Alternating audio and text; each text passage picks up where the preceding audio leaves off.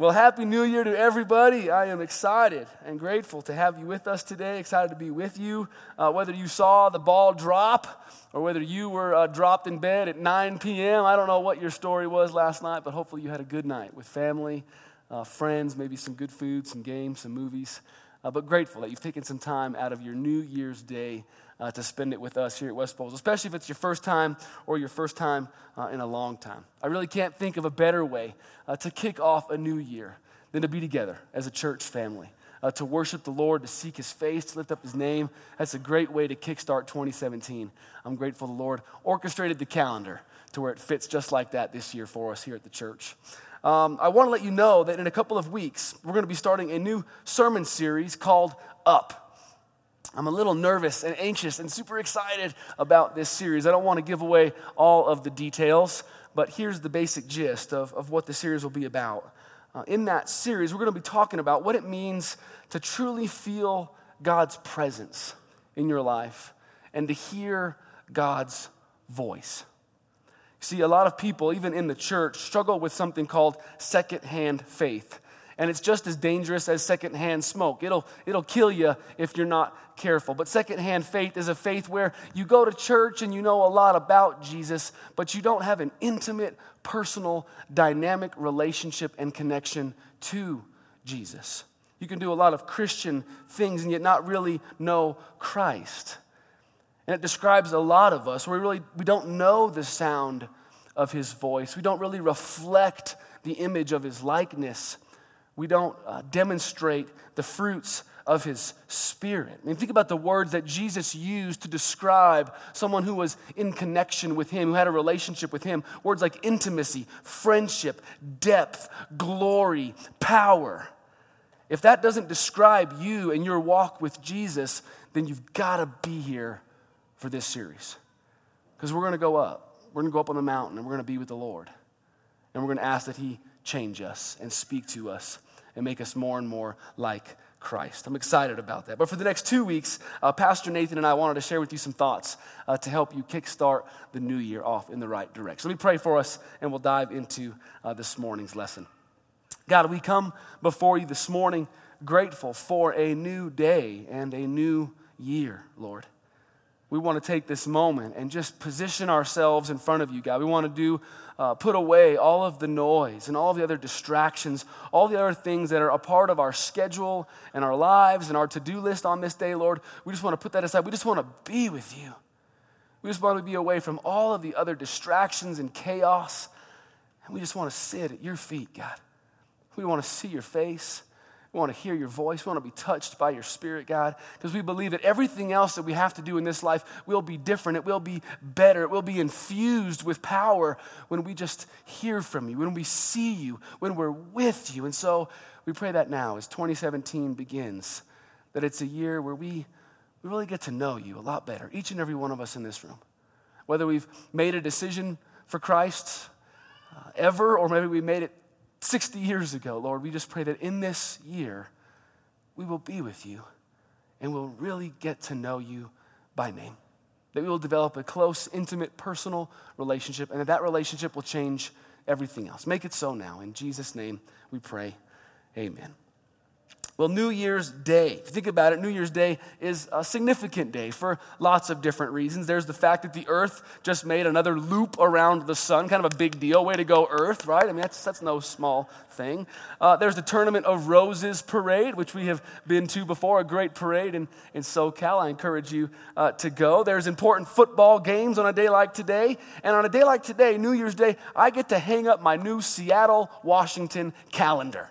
See, every year I get this calendar from Becca's grandparents. They live out there in Seattle, and I think they're secretly hoping that we will move out there someday. So they send me this calendar of all these beautiful images of Seattle. But don't worry, I'm not too impressed. To really get the feel for Seattle, the calendar would have to be dripping wet, right? Like that's really how it is out there. But more than watching football or hanging up a new calendar, as Lori hinted out, New Year's Day and the start of a new year, it provides you with a really unique opportunity. An opportunity to look back and reflect on all that has happened, the good and the bad over the last 12 months, but also an opportunity to look forward and to kind of chart a course, make some plans, set out who you want to be and what you want to do. Right? We call all of that New Year's resolutions. How many of you have honestly set out for a couple New Year's resolutions this year? How many of you have made some New Year's resolutions? All right, 6 of you. Awesome. Wow, we need to talk about that. All right, of you 6, how many of you have already broken one of your resolutions? All right, okay, a couple of you, okay. This video describes my experience with resolutions perfectly. Watch this.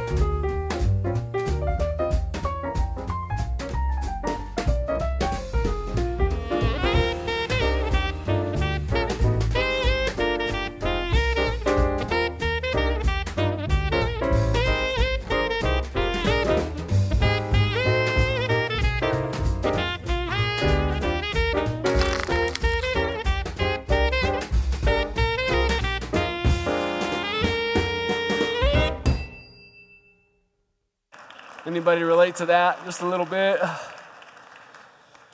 See, New Year's resolutions, besides the fact that I can never actually keep them, they bother me for another reason. A commitment at the beginning of the year, or commitments to eat more healthy, or to work out more regularly, to drink more water, to get out of debt, to finally read through the Bible.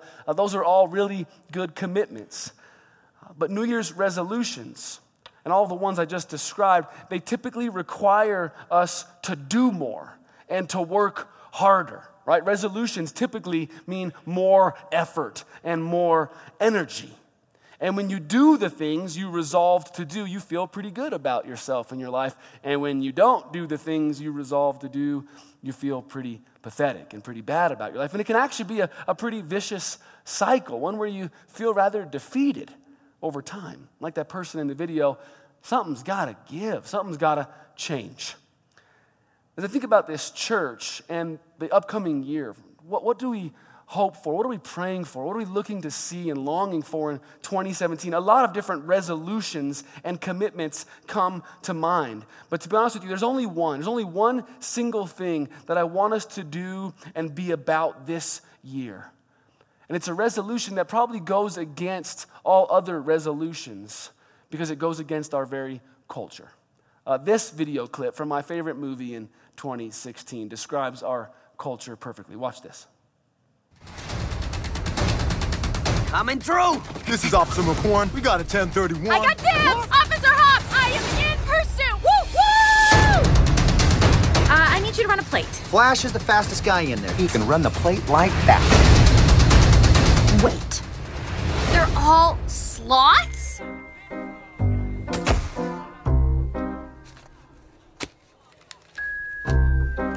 What, are you saying that because he's a sloth he can't be fast? Flash, 100-yard dash. Buddy, it's nice to see you. Nice to see you, too. Officer Judy Hobbs, CPD, how are you? I am doing Fine? well. What Hang in there. can I do Well, I was hoping you could run a plate. for you Well, I was hoping you could... today? Well, I was hoping you could run a plate for us. We are in a really big hurry. What's the plate 29T... number? 29THD03. 2 9 T HD03. H D03. D 03. 0. 3. Hey, Flash, want to hear a joke? No! Sure. Okay. What do you call a three-humped camel? I don't know. Pregnant.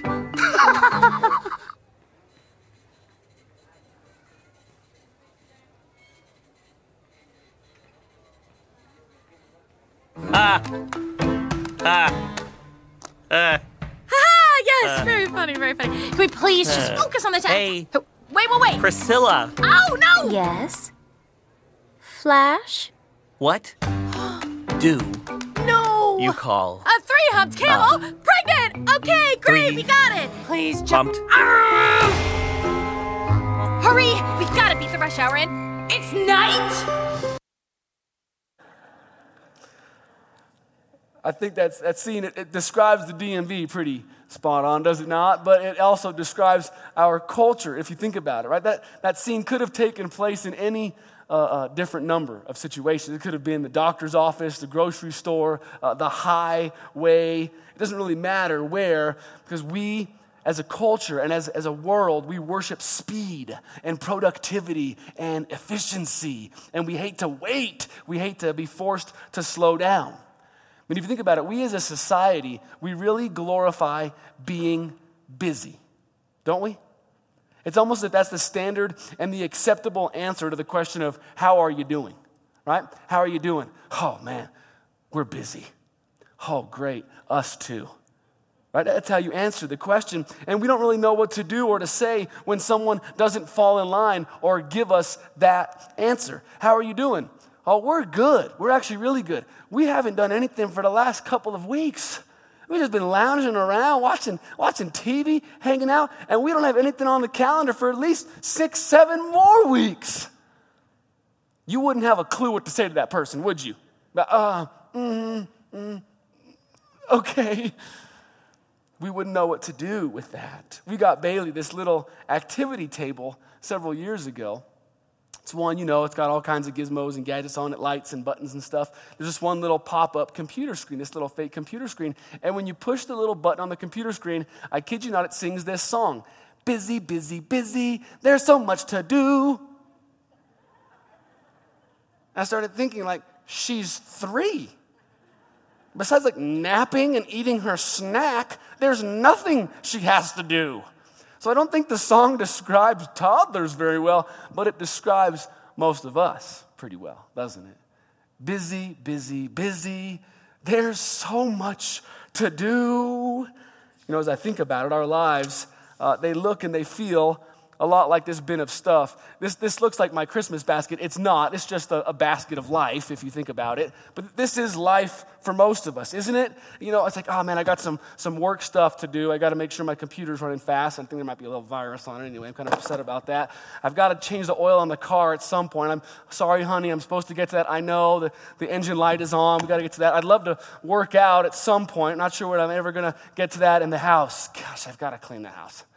I just haven't cleaned this in forever. There's kids' soccer practice. I don't know when we're going to do that. I've got to paint that part of the wall. I haven't been there for a while. The modem, the internet's down. Why is the internet down? Call somebody, wait on hold for long. The dog.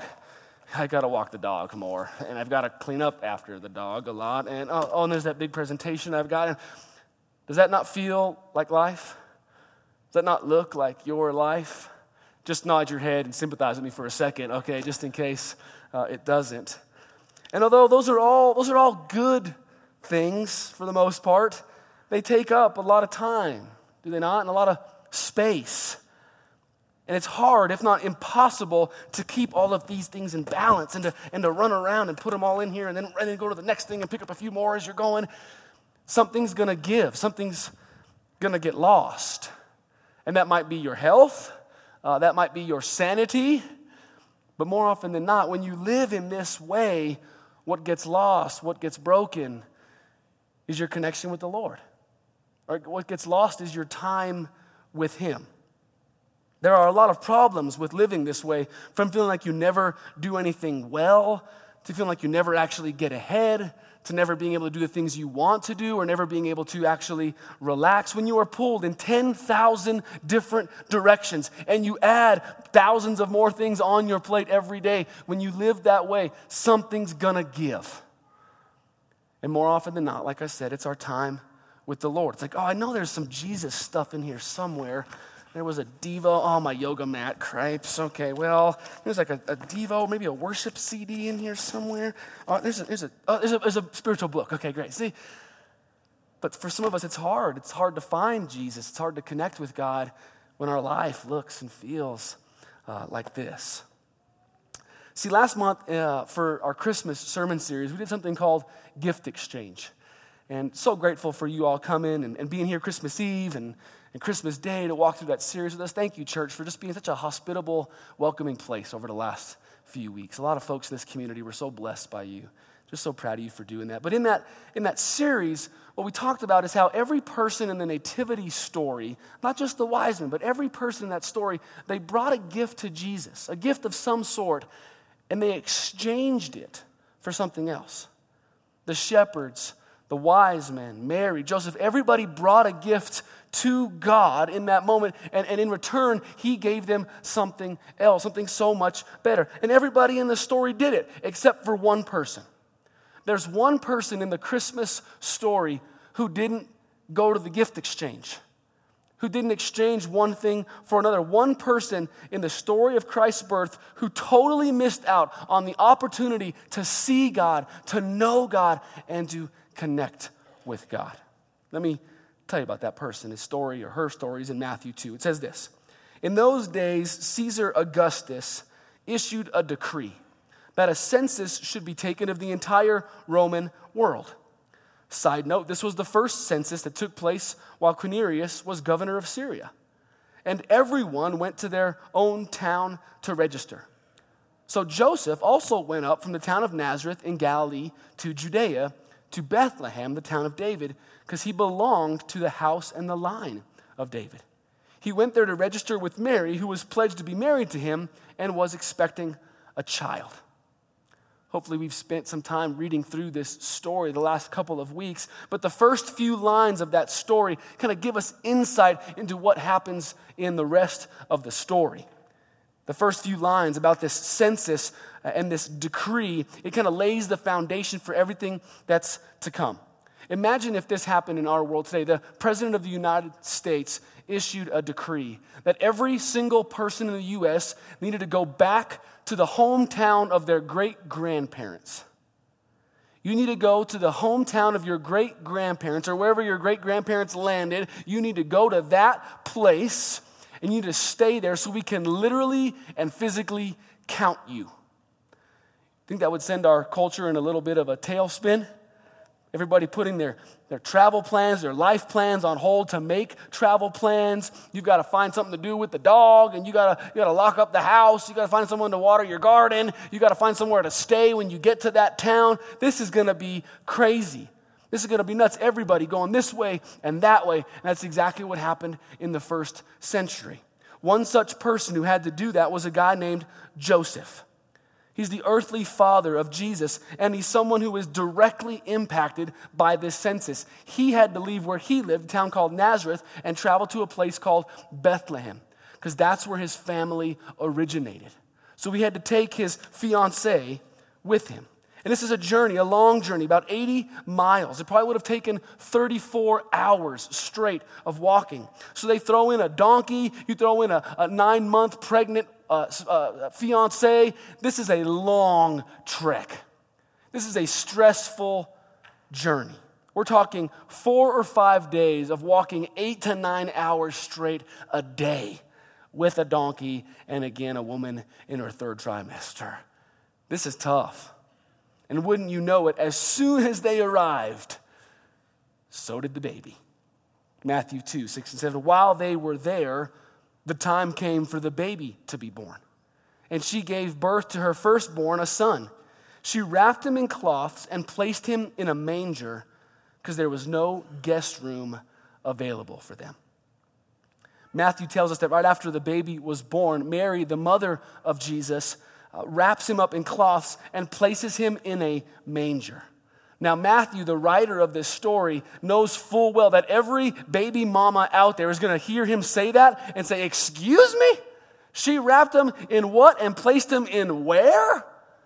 And so he adds a little commentary to the story. She did that, ladies.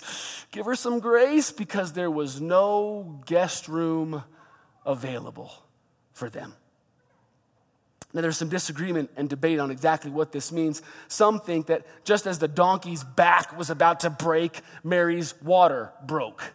And so Joseph had to run around from inn to inn, hotel to hotel, just trying to find a place for them to stay. But you see, they're late to the game. They're late to the party, so every room has already been rented out. And no business owner wants to give them the time of day. Business is booming. This census is good for the bottom line. I'm sorry, we're all booked. That's what some believe this passage in the story means. Others would say, no, I don't think that a town like Bethlehem is going to have a main street full of great hotels and B&Bs. What most likely happened is that Joseph, upon finally arriving in Bethlehem, went to a family member's house, a long-lost relative of sorts. It's probably late at night. They're the last ones there. Everybody's already arrived, and so he knocks on the door. It's 3 a.m., let's say, and his wife is in labor pains in the back, and everybody's already in the house. They're already packed in the house like sardines. You can imagine 30 people sleeping in a guest room, right, laying on the floor next to each other. I mean, it's just a crazy scene. And Mary, who's already screaming, it's kind of late, like, I'm sorry, there's just no room for you here. But we do have some room out back. See, everybody in that culture would have had a guest room or a guest house on the side of the house, but they also would have had a barn or a stable in the back. And so the family says, Joseph, you're so late, man. Where have you been? Everybody's already here. They're already asleep. There's just no room for you here. You guys got to go sleep out back. And it sounds so rude and inconsiderate, doesn't it? It's like, she's about to give birth. But if the house is full, the house is full. You're not going to wake up 30 other people at 3 a.m. to get Mary into the house. Like, Mary, you got to go to the back. If there's just no room, there's just no room. And so God's given the leftovers. God has given whatever little bit they had left. And what's true in the first century, what was true in the first century, is also true today, is it not? Our lives can look just like that guest room in Luke 2. They can be so full, too full, in fact, that we're like, God, there's just no room for you here. You got to take whatever I got left. And it's like 5 minutes at the beginning of the day or right at the end of the day. I mean, think about this. Hobbies and housework, assignments and appointments, gizmos and gadgets, passions and projects, to-do lists, wish lists, bucket lists. Our lives are full. And it's not that we push God out of our lives. We don't ever give him opportunity to come into our lives. It's not that we're evil or that we're angry and we're like, get out of here, God. We're like, God, I'm sorry. There's just no room for you here. There's no space. My life is already so full of things. And so when God comes knocking on your door or on your heart, and he does so at inopportune moments, he kind of specializes in doing that. We're like, sorry. No room. You could have my leftovers. You can have a few minutes in the car as I'm shaving my face and going to work.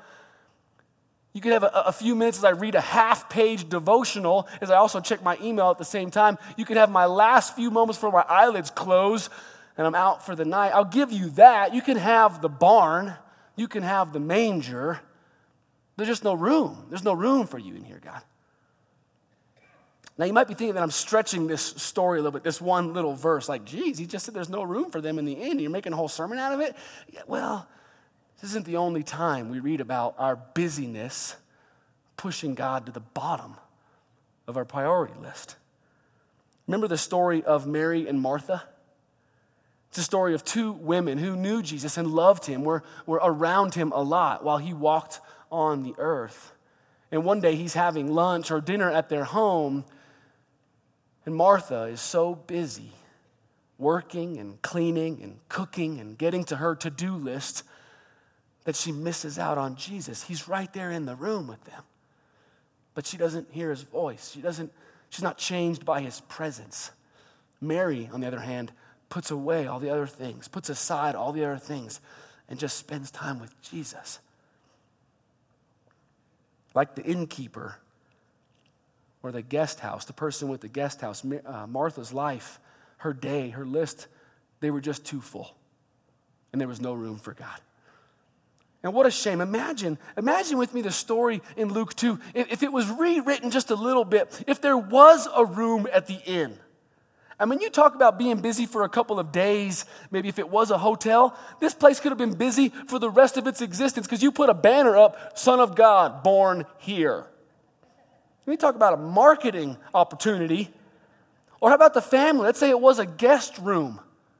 The family could have been the ones who welcomed God to the earth. We might have known them by name. Their home, their address, their story would have been told for all of eternity if they would have just said, of course, Mary, we'll make room for you. You are our top priority. Come in.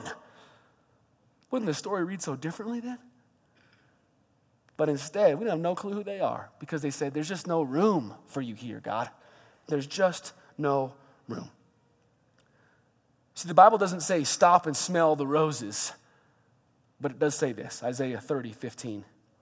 This is what the sovereign Lord, the Holy One of Israel says, only in returning to me and resting in me will you be saved. In quietness and confidence is your strength.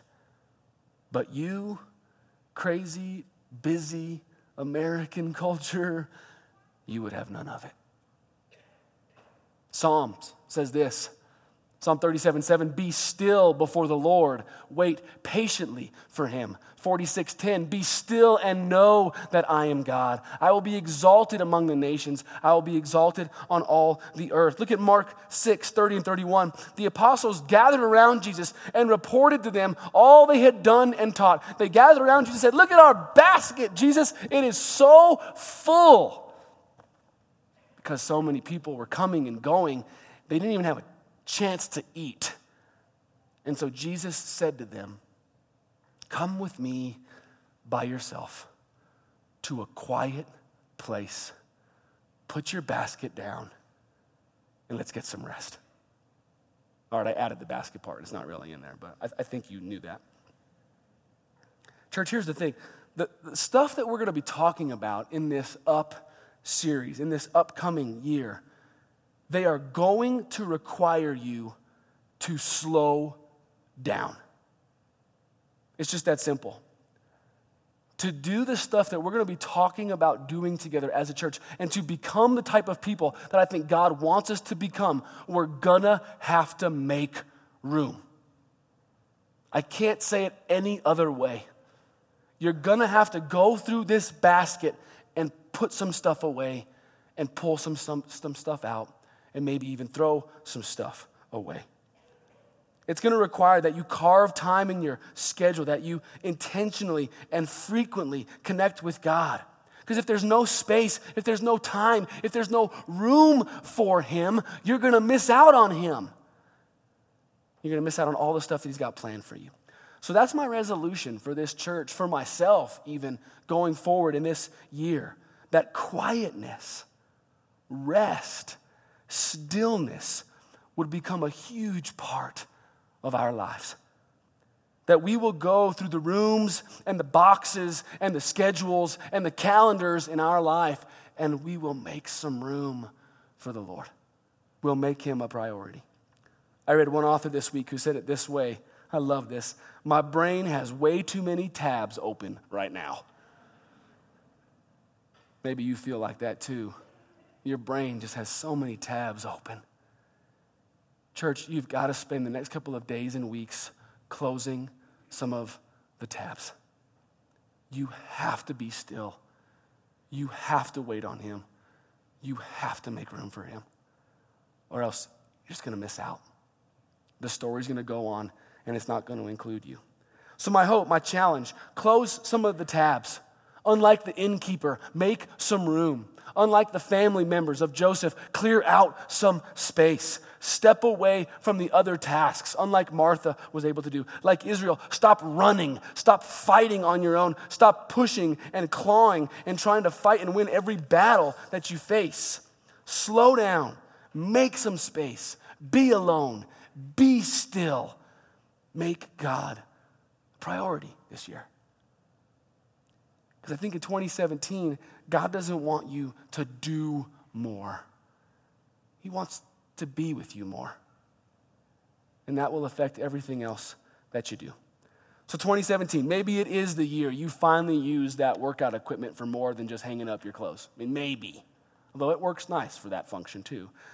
Maybe this is the year you do drink your body weight or whatever you're supposed to drink in water every day. Maybe this is the year you eat more veggies and consume fewer donuts. Maybe this is the year you read your Bible every day. Maybe this is the year. It could be. It could be. But maybe 2017 is the year. Maybe it's the year you make some room for Jesus. Maybe it's the year you clean out some space and carve out some time and just be with the Lord. 1 Corinthians 2:2 will end there this morning. For I resolved, Paul said, I made a resolution to know nothing except Jesus Christ and Him crucified. I hope and pray that's your one resolution this year as well. Let me pray that over you and get you out of here. God, our life is crazy, and it seems like it's getting crazier and crazier by the day, by the minute even, Lord. There are lots of pressures and demands on all of us, Lord, from family to business to friendships, God, to hobbies, exercise, Lord, eating right, cleaning house, picking up the pieces that have been broken by other people in our lives, God. There are so many things going on, and those are good things, Lord. You don't call us to run up to the hills and live like a monk in a monastery, God. You don't call us to separate ourselves from all that stuff, but you do call us to be with you. You do call us to balance out all of that stuff.